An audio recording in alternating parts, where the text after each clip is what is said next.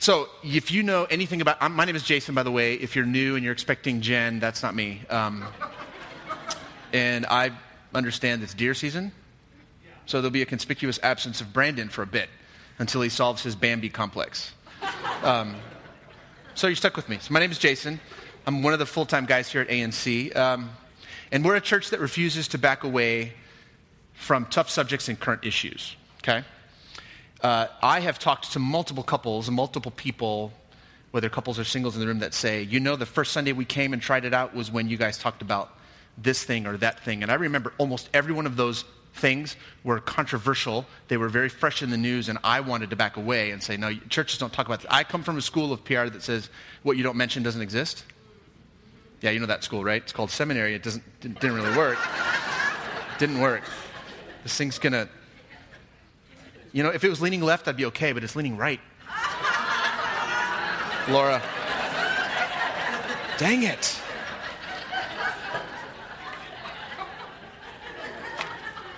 I know how to fix this is the thing. I know how to fix it. It's just awkward for you guys. Watch. Ready? But we don't shy away from things, and we talk about things, and we go straight at it. And that little brand of boldness, I don't know if it appeals to you, but it's frankly the only thing that has caught my imagination in church in decades. So it excites me. We're going to continue our series, and we're going to be in this series for a while. The times in the New Testament where Jesus quotes the Old Testament. And the reason is because Jesus is bridging these two great understandings, and he's doing it in a way that, frankly, left alone, we don't veer towards the Old Testament all that often. We kind of stick in the gospel. You know, some churches preach the Bible. We're trying to preach the gospel. And so obviously we're going to hover around, and I'm not being condescending to others. We're going to hover around the words of Jesus. But where he brings the Old Testament in is very insightful. So we're going to continue that. And as much as this last week has driven us to think long and hard about what happened in Sutherland Springs, that's not the current issue that I'm going to draw from today. I don't have words for that. I don't know if you do, but I don't have words for that. I've heard they're going to knock the church building down and they're going to start fresh, because how do you deal with 27 fatalities while you're having church? We're not going to talk about that so much, but we're going to talk about something that percolates through a very brief little set of words that Jesus uses in his Sermon on the Mount. You know, here's the thing, is it's not even shocking to us anymore, so it may have missed your attention altogether. It may have just kind of bubbled underneath, but did anybody catch the global event that was initiated by the public confessions of Harvey Weinstein and his sexual abuse over a lifetime, and the women are lining up to accuse, and now they're talking about spies being hired to look into these women or whatever. The revelations about decades of sexual assault on women who worked for him really aren't even startling anymore. It's just kind of evening news for us. But if you need a little help and you don't know who Harvey Weinstein is, think Bill Clinton, think Bill Cosby, think you fill in the gap. What's new, though, is this furious chain reaction, right, that's happened around the globe. You guys know it as the Me Too campaign. That's what's new. It's happening everywhere. It's happening in newsrooms. It's happening in state legislatures. It's happening in halls of clergy power, God forbid. It's happening in the front offices of sports franchises. It's happening everywhere. And maybe this means so much to me because I'm raising 5 daughters. Count them. 5 daughters. And I'm raising them in a world that, thanks to terrible, horrible leadership and serial offending men who take what's not being given, and we call it, well, that's just boys being boys. Thanks to that world that we live in, it's almost a given now that they're going to have to deal with sexual unwanted advances in order to advance in their place of career, in their job. It's almost a given. You know, social science says 1 in 6. Think about that. Look around you. Count 6 women. This is the reality we live in today. And I just have to say this, I'm tired of it. I'm tired of it. And I think today's message from Matthew 5 speaks to this. And Jesus, as he does, is going to tickle a couple of subjects that we can draw from. So hang with me. I'm going to take the filter off. Brandon's hunting. Jen's somewhere else. Just going to take the filter off. You see, I recognize the trajectory, this global trajectory of this Me Too campaign. I recognize it. There's something familiar about it. It's called freedom, right? It's called freedom, and it's what we're made for as human beings. Male, female, black, white, you fill in the gaps. All of us, no exceptions.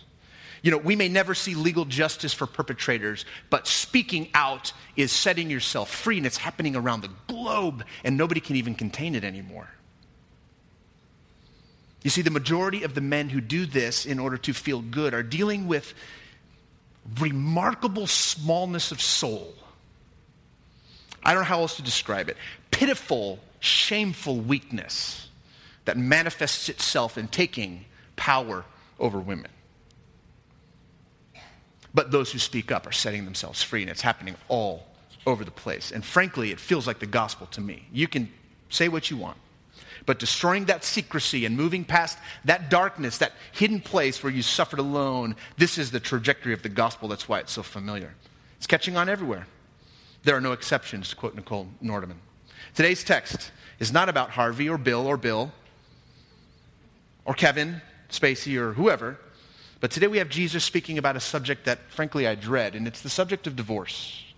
But he changes the conversation about human relationships, and he does it in a very subtle yet revolutionary way. So let's read our text together. Matthew 5, verse 31 and 32 from the NIV reads this way. It has been said, anyone who divorces his wife, now this is Jesus speaking, anyone who divorces his wife must give her a certificate of divorce, but I tell you that anyone who divorces his wife, except for sexual immorality, makes her the victim of adultery. And anyone who marries a divorced woman commits adultery. Now help me pray quick, because this thing's going to tank with this verse. Holy Spirit, we desperately need your wisdom today. We pray that you would inhabit this place and speak to our hearts. In your name we pray. Amen. So don't panic. Hang with me. As you know, this is part of a longer teaching that Jesus is doing. We call it the Sermon on the Mount, or the great IPO of the kingdom, whatever you want to call it. This passage on divorce follows Jesus' thoughts on adultery and lust, and they precede his thoughts on taking oaths. Okay, so there's a context here. There's a context that he's getting at. He's going somewhere with this, like Brandon said last week. It's a bit of a manifesto, I would say. That's how I read it. Have you read any of those recently? It's kind of a big word. Anytime you put manifesto on anything you've written, it's either going to be great or nobody's going to notice. But there's big themes in the Sermon on the Mount, and I would say they hover somewhere around these two following points. Number one, it's an underlining of our inability to fully comply with the law. There's just no way. Jesus says, you've heard this, I require this. Jesus says, you know that this is the thing, well, I require this. So the first thing the Sermon on the Mount does, it illustrates our total inability to live in full compliance. We will all fall short, so don't feel smug. Point number one. Point number two, he's making the heart the center of transformation. In fact, he's making transformation the point of religion. He's making actual life differences the point of the whole thing, which it might escape you, but that's not terribly intuitive when you're in a religious system. Why? Because it's all behavior modification. It's not about transformation. It's about modifying behavior so that we can create a new tribe around all our new rules of behavior. So in the Sermon on the Mount, he's attacking any sense that we have that we are fully compliant with the law, and he's telling us the heart is the point, that thing deep inside. I defy anyone to fully define it. It's that thing from which life flows that's the point of transformation. It's humorous to me that most of the teaching, if not all the teaching in Scriptures, come from Paul and Jesus, who were two single men. Come on, guys. That doesn't make you laugh? Jeez. I said humorous, that was your clue. That most of the teaching comes from Jesus and from Paul, even though they were both single, even though Paul tells us, I wish you would all just stay single, given the work and the challenge, and all the married people in the room said, that marriage is going to be. I wish you would all stay single. But let's talk about, just briefly, the state of marriage in the Jewish world in which Jesus is teaching. By the time Jesus was teaching these words, the state of marriage had devolved so much that a man could divorce his wife for just about any reason.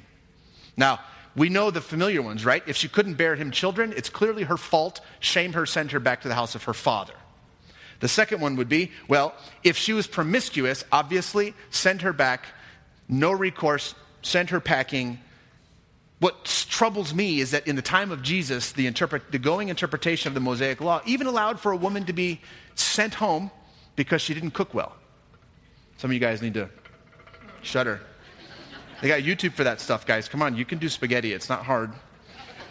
But in the time of Jesus, they had so distilled the Mosaic teaching that for any reason whatsoever, the woman could be put away. Society was, and I'm going to say the P word, thoroughly patriarchal in every way, as it largely remains today. This is when I look at you over my glasses.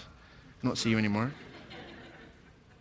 as it unfortunately remains to this very day. Do you need evidence? Sit with me. We'll listen to some news. It was patriarchal in the sense that women were still seen as something just above the value of property. Now, essential, of course, but could be put away for whatever reason.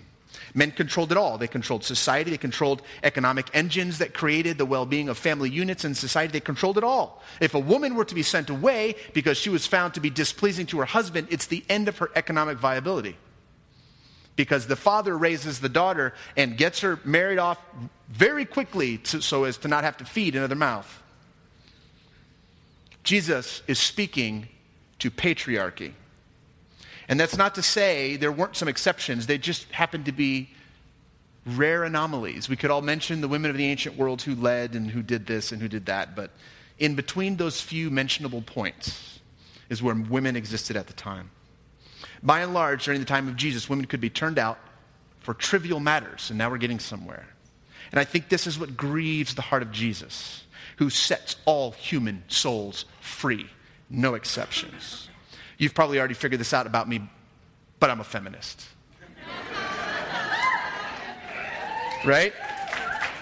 I'm not even ashamed of it. I don't even wince. I can sit in a room of 2,500 women watching Jen preach and be totally okay with that.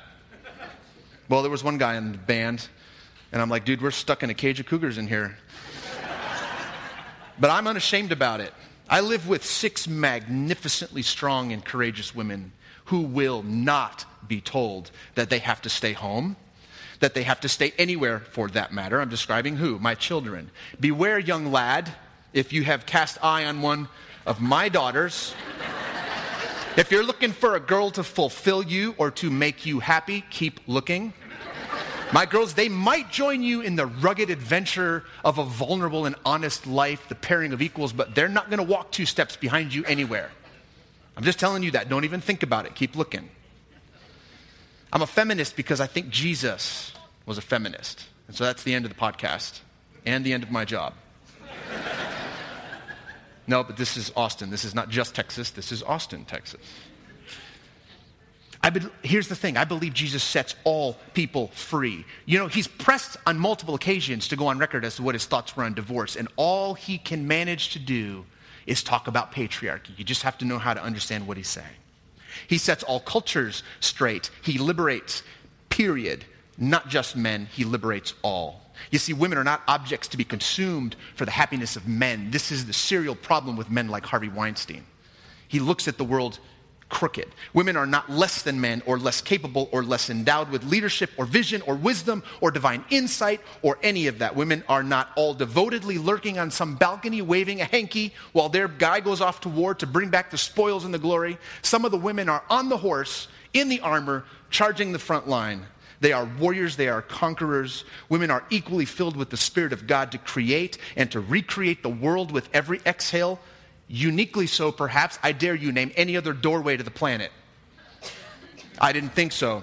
It's exactly right. Only weak and feeble men see women as objects for their pleasure. Pitiful, small boys see women as things to be consumed or possessed or attached to their image or hung from their arm for their accolades.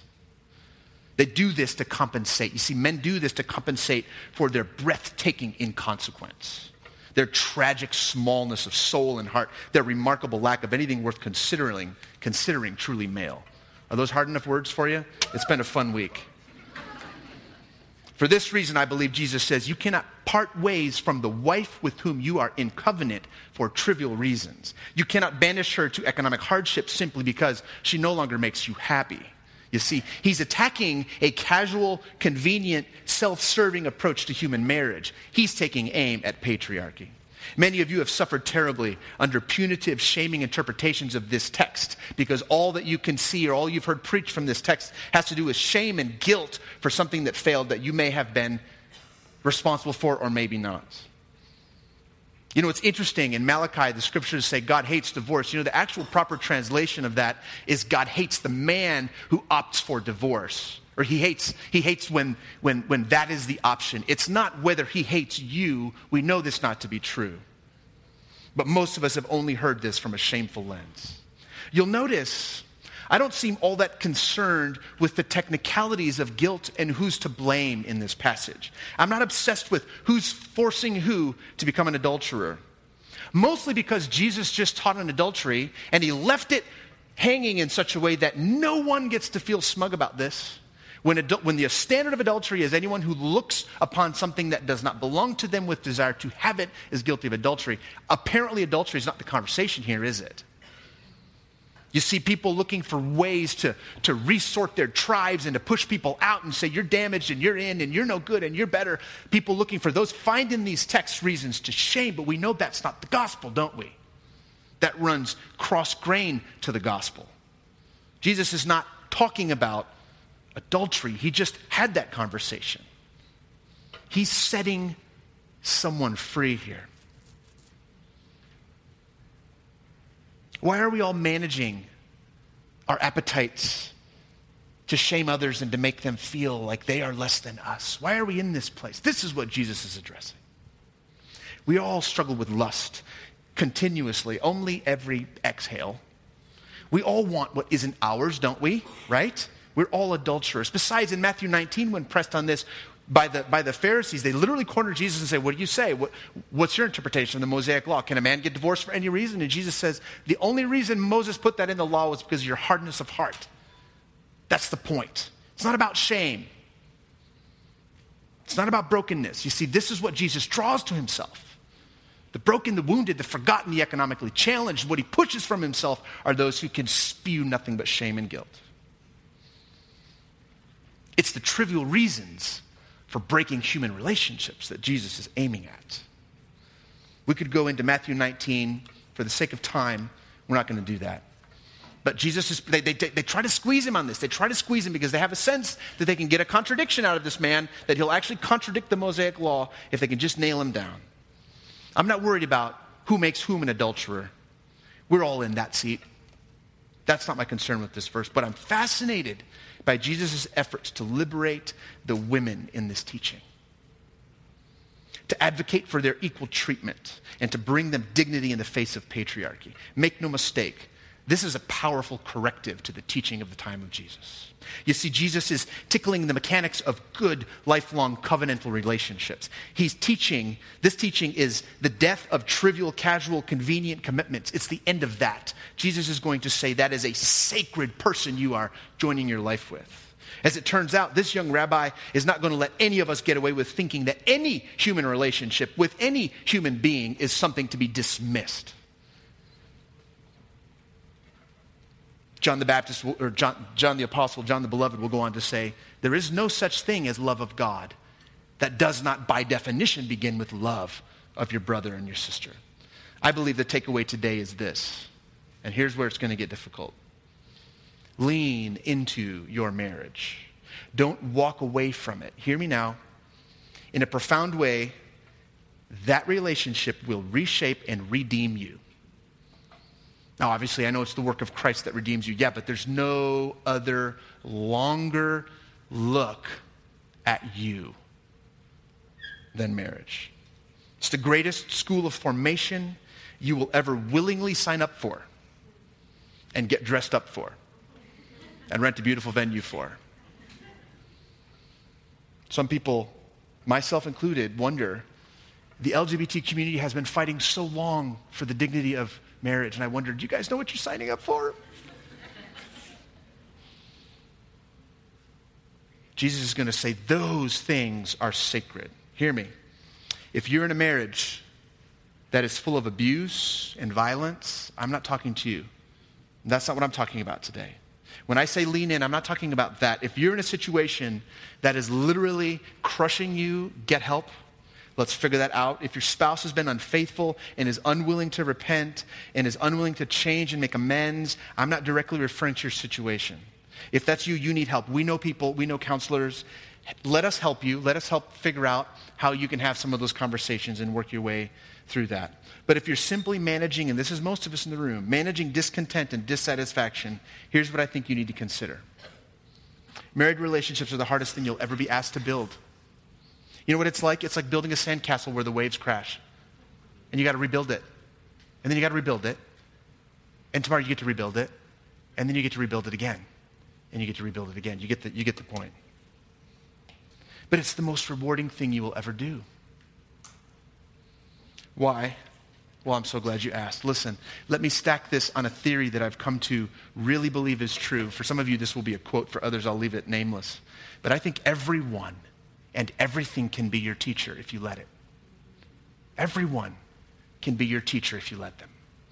Every situation can be your instructor if you allow it. I mean that. Every person you connect with offers you the opportunity to what? To better see yourself. To better understand what's inside of you.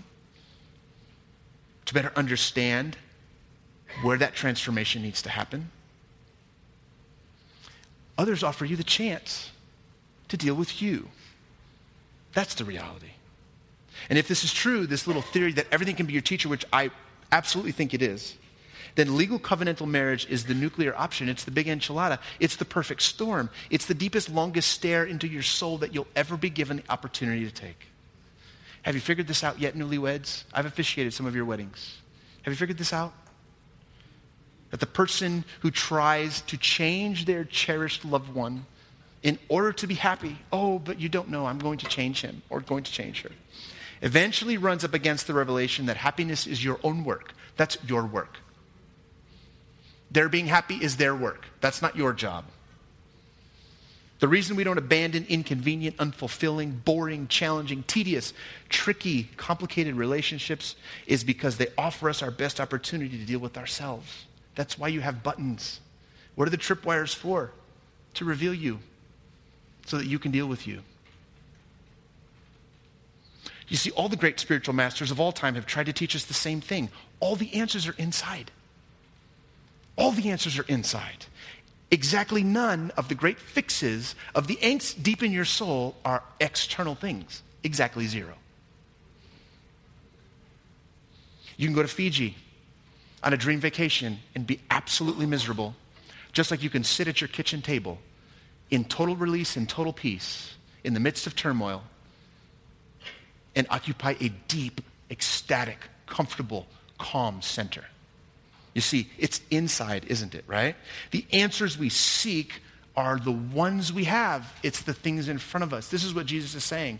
You can't just put people away because you're tired of this, because she burned the toast, because you don't like how she cooks the mole or heats up the tortillas. You can't, there's no such understanding of human relationships that survives the liberating force of the gospel. You see, because hers is a voice just as yours is. Hers is a world just as yours is. And oh, by the way, her being perfect and built according to your specs has absolutely nothing to do with your happiness, because you know what? You'll be on to the next thing as quick as you get her. Jesus is addressing the heart. He's addressing where we actually live. The answers you have are the ones you seek. No quest needed. When pressed by the religious establishment, Jesus chooses to put the silver bullet in the head of patriarchy. You don't exist, girlfriend, to make some guy happy. If you hear him say that, back up. Throw on that backup alarm, find your daddy's house, and rethink that. Oh, you just make me so happy. Guess what? That's not my job to make you happy. All right, I'm going to wear that out. I'm going to stop on that. Here's what I'm thinking. Some of you are here today, and you have walked through a failed marriage. For some of you, it's fresh. For some of you, it's so long ago, you barely remember. But if you feel shame and guilt, and if you still limp your way through your current relationships as a result, hear me, be released. Notice this is not a shameful teaching from Jesus. This isn't about who's to blame. That's never actually the gospel. That's usually religion. But be released. Be free. Now, don't deny pain. Don't deny the work of grief. Do the work, but don't ever let it define you. Find your voice. Find your wings and rise up. If this is part of your story, set yourself free. Listen, you are not your thoughts. You are not what you've done. You are not the same as the smoldering heap of your life's failures and fumbles. You are redeemed in Christ fully. And while pain is real, it is not you. You are different. You are the one who experiences that pain and that loss and that victory and that freedom and that liberation and that breakout. You are the one who experiences those things. You are not those things. If you're in a marriage that feels dry and dead and hopeless, and if you can't remember the last time your heart was open to the one that you are betrothed to, that means married, teenagers. Thank you. I just tried to define things for you. I promised somebody I wouldn't do that. Of course, don't ever ask me not to do something, because that's exactly what I'm going to do. Watch, they'll all throw up in their mouth simultaneously. Watch, ready? I am way too old to not step in that. I'm sorry.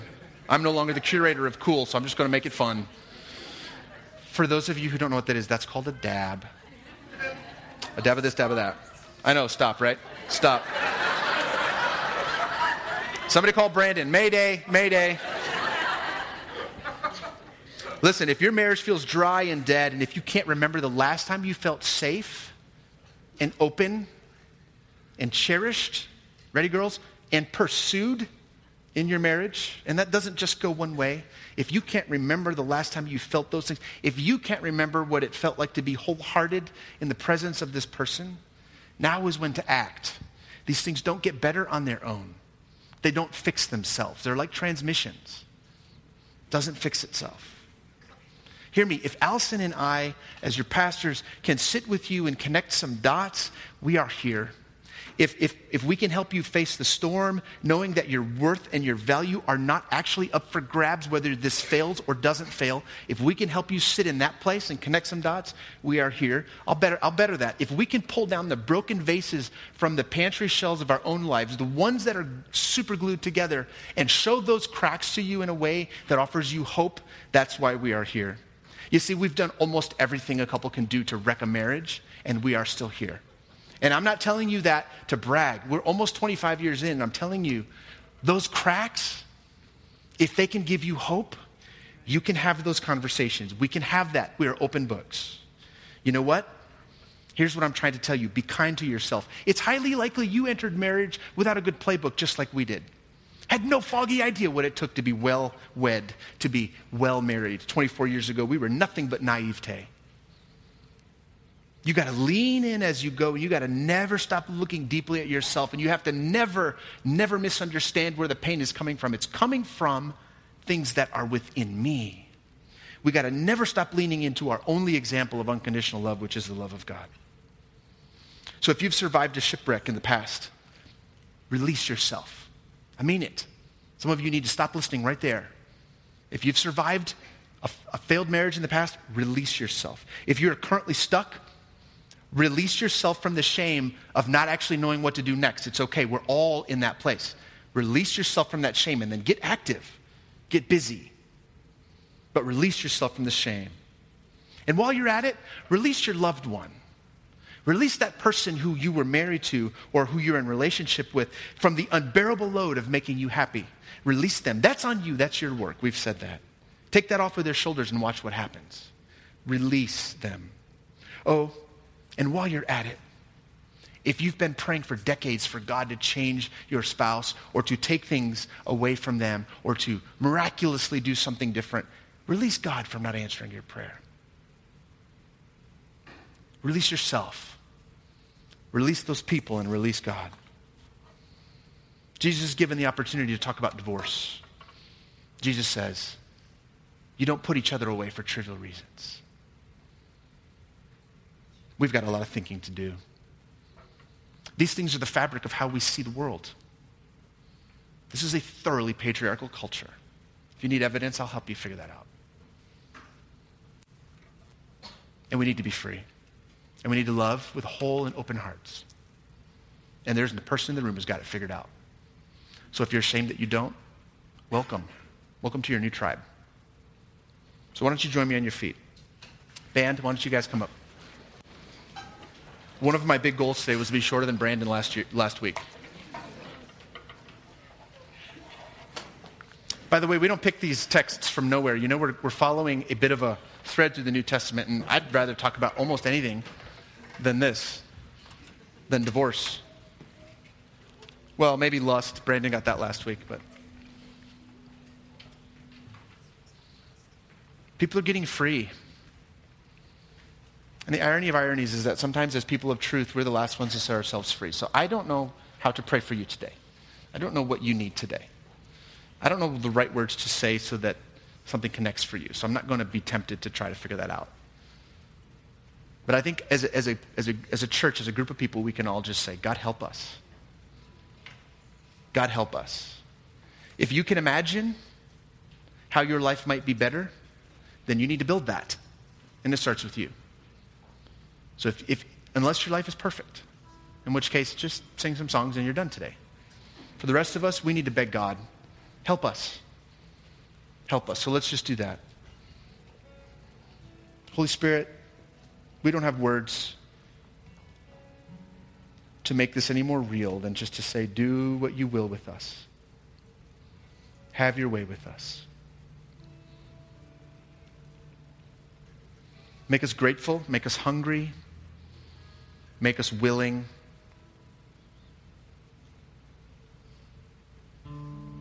Give us the grace to do the work in our soul and change the polarity of our lives so that we can embrace the things that provoke us as things that offer us an opportunity to see you deep, deep, deep in the inside of who we are. In your name we pray.